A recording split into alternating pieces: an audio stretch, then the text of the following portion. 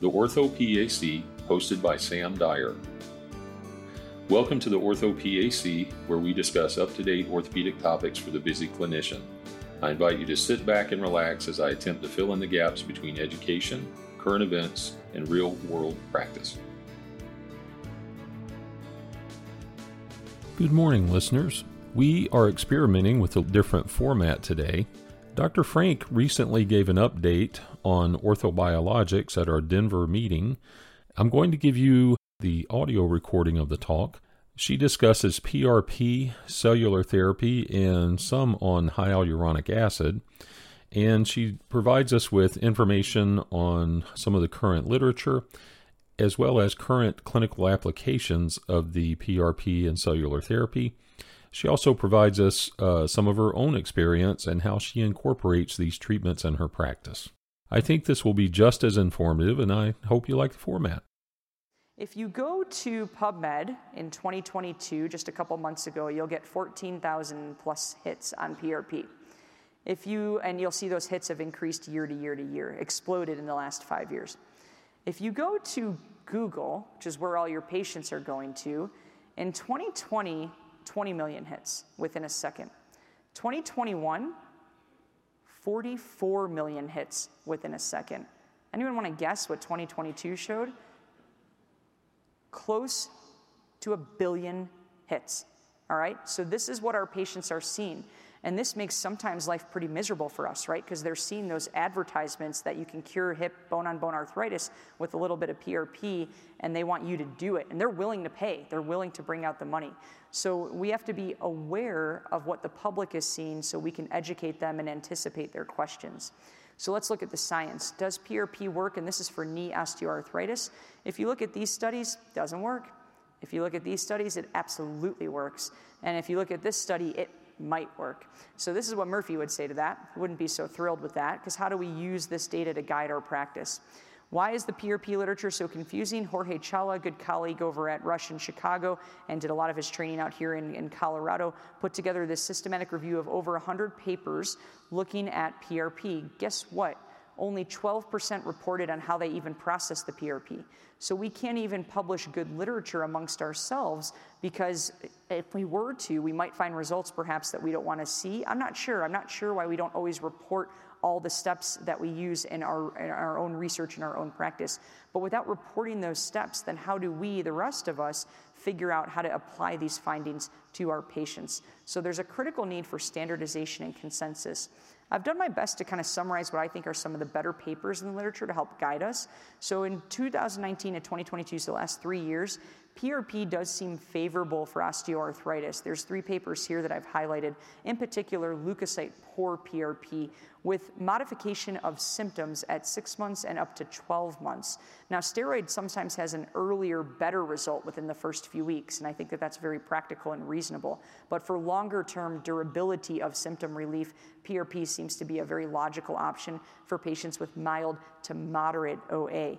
It does not modify disease, it does not regenerate cartilage or meniscus, it does not reverse the OA, it treats the symptoms. Asking your patients to understand the difference between disease modification and symptom modification sometimes can be very difficult, but you've got to make sure you don't overpromise what PRP can do, because I guarantee there are a lot of clinics that are doing that. They're telling patients they can regenerate their joint with a few injections. That's just simply not possible.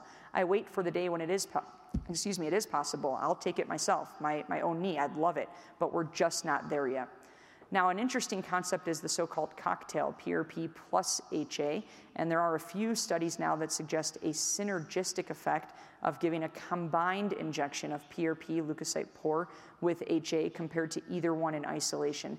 So for patients where their insurance covers HA and they still want to boost it with PRP, so to speak, we have the talk. We talk about risk benefits, lack of proven benefit, et cetera, and we typically do offer a combined injection.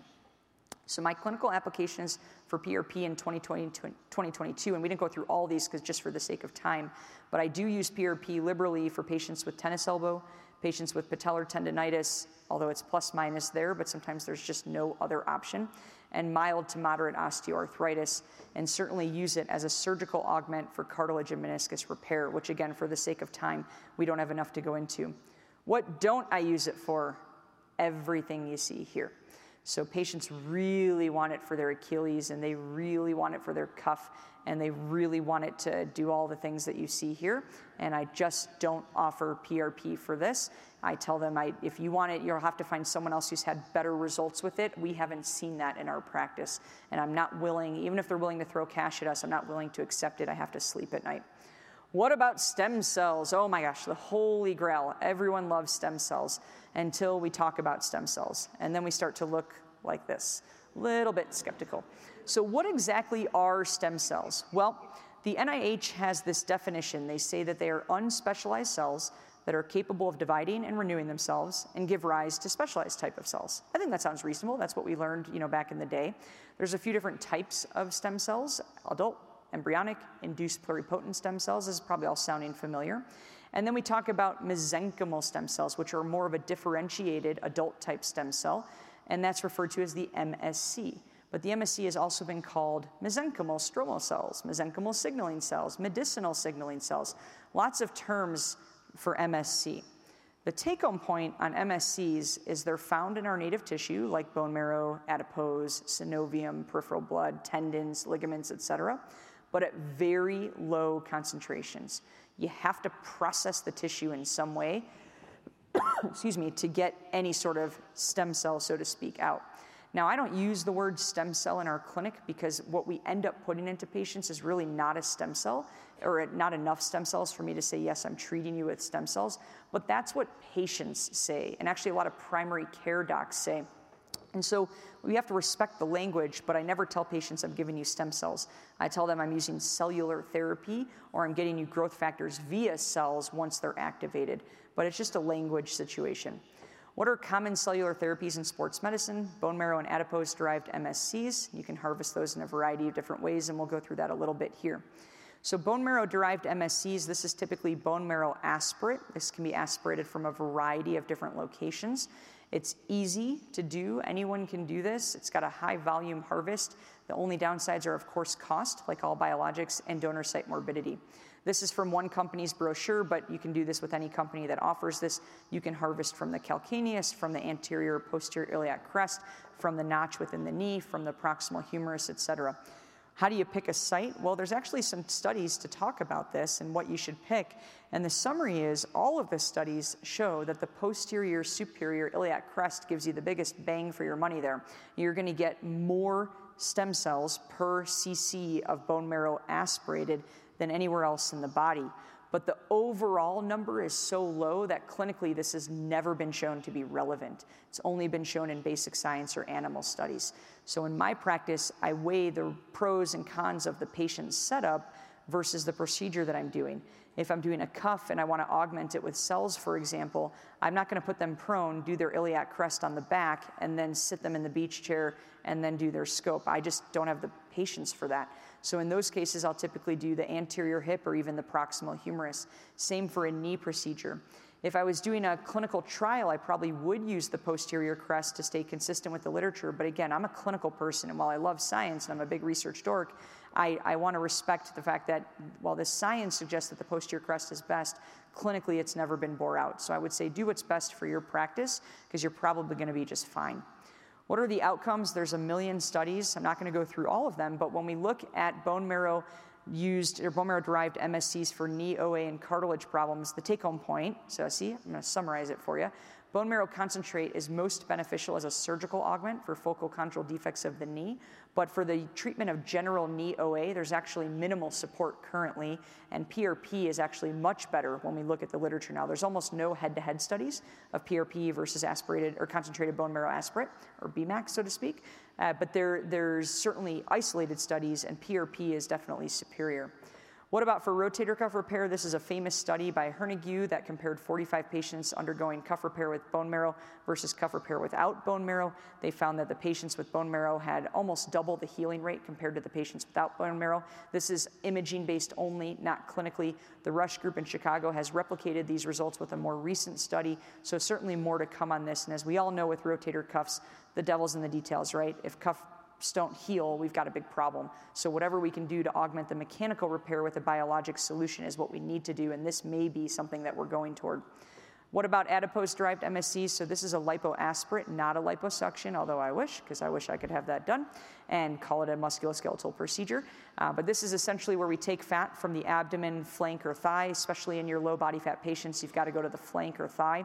It can be also arthroscopically harvested from the infrapatellar fat pad, and then it's mechanically processed, sometimes a shaking method or a syringe method, and you try to retain the SVF, or the stromal vascular fraction, that's rich in the MSCs, which are then rich in the growth factors.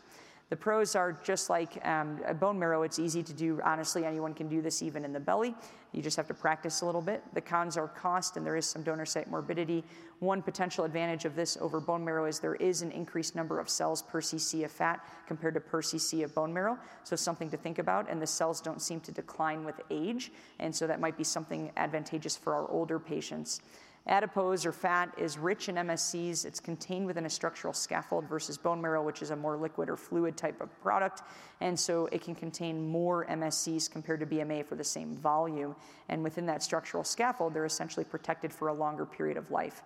When we look at the literature, there's a ton of studies, most of which are outside the US. But again, I'm going to highlight them, and I'm happy to send these to anyone who's interested. But the take-home point is that adipose-derived MSCs for knee-OA are favorable, perhaps more favorable than bone marrow, but the amount, the processing, and technique are variable, and so certainly more research is needed. What about for cuff repair? Again, we talk about arthritis and cuffs seem to be the most common applications for biologics, so I've highlighted those here. This was a study looking at 35 patients with cuff repair compared to 35 patients with cuff repair plus adipose-derived cells, and the authors found no difference in clinical outcomes, but higher healing rates or lower re-tear rates in the adipose group, so something to think about in terms of the biologic augmentation of cuff repairs. Last but not least, amniotic-derived injection treatments. This is a very controversial topic, particularly since the FDA said that they are going to uphold their restrictions starting in November 2021, so just about a year ago. The big question with amnion is, number one, with the off-the-shelf products, are there cells? We don't know. Are there just growth factors? Perhaps, but we like growth factors, so is it a bad thing? Probably not. Is it safe? Yes. But what are you selling and what are you advertising? So big questions. I don't have the answers for amnion, but I would say be cautious because it's currently not FDA approved, and that's why the companies have pulled their trials. What about direct visualization? Normally I don't give these lectures back to back, so this would be the first time I'm showing you the needle scope, but you can certainly use the needle scope to directly inject a biologic into your area of choice, be it intra-articular, be it into the ACL, be it into the meniscus, etc. All right, summary, and then we can have a little time for questions. So I put these in red, yellow, or green in terms of stoplight, technique here. So for visco, I put it in green. I think the literature is favorable for mild to moderate OA, but questions do remain in terms of what type, how much, how often, etc. And cost is certainly a big issue now in 2022. But green means go. I think you should feel comfortable using HA for OA. What about PRP? Also in green. There's enough literature in 2022. The AAOS is putting out consensus guidelines to talk about this. For mild to moderate OA, this is a symptom-modifying treatment that is successful. It is not a disease-modifying treatment. What about cellular therapy? I put it in yellow. Cautious. Be cautious with this. The literature is undetermined for OA yet, but there's growing evidence. It's most favorable for the use in focal cartilage surgery for bone marrow, but OA can be treated with adipose in some studies, so something to look forward to. What do I do for my patients with knee OA? My first option, let's talk about it. I do steroid injections. Most people do steroid injections, particularly as a first-line treatment for a hot, inflamed knee. But we also talk about the other options, and we typically go to leukocyte-poor PRP. It's often cheaper than HA. The literature head-to-head shows PRP is a little bit better. We'll sometimes offer the cocktail, and insurance coverage for HA is so poor that it's hard to ask a patient to pay that much money out of pocket for something that I can't prove will work. Take-home points, what should we all do? Be transparent and upfront with patients, disclose financial relationships, be careful with marketing, understand what you're putting into the patient and why, and as always, with everything we do, under-promise and over-deliver. With that, thank you all very much. Thank you for joining the OrthoPAC podcast. I wanted to let you know about our latest CME event in Charlotte. That's this fall. We're calling it the PAOS Orthopedic Boot Camp. This is intended for those new to orthopedics, or if you want to brush up on your orthopedic assessment and clinical knowledge. this course is for you. Please register online at paos.org/CME. I hope we see you there.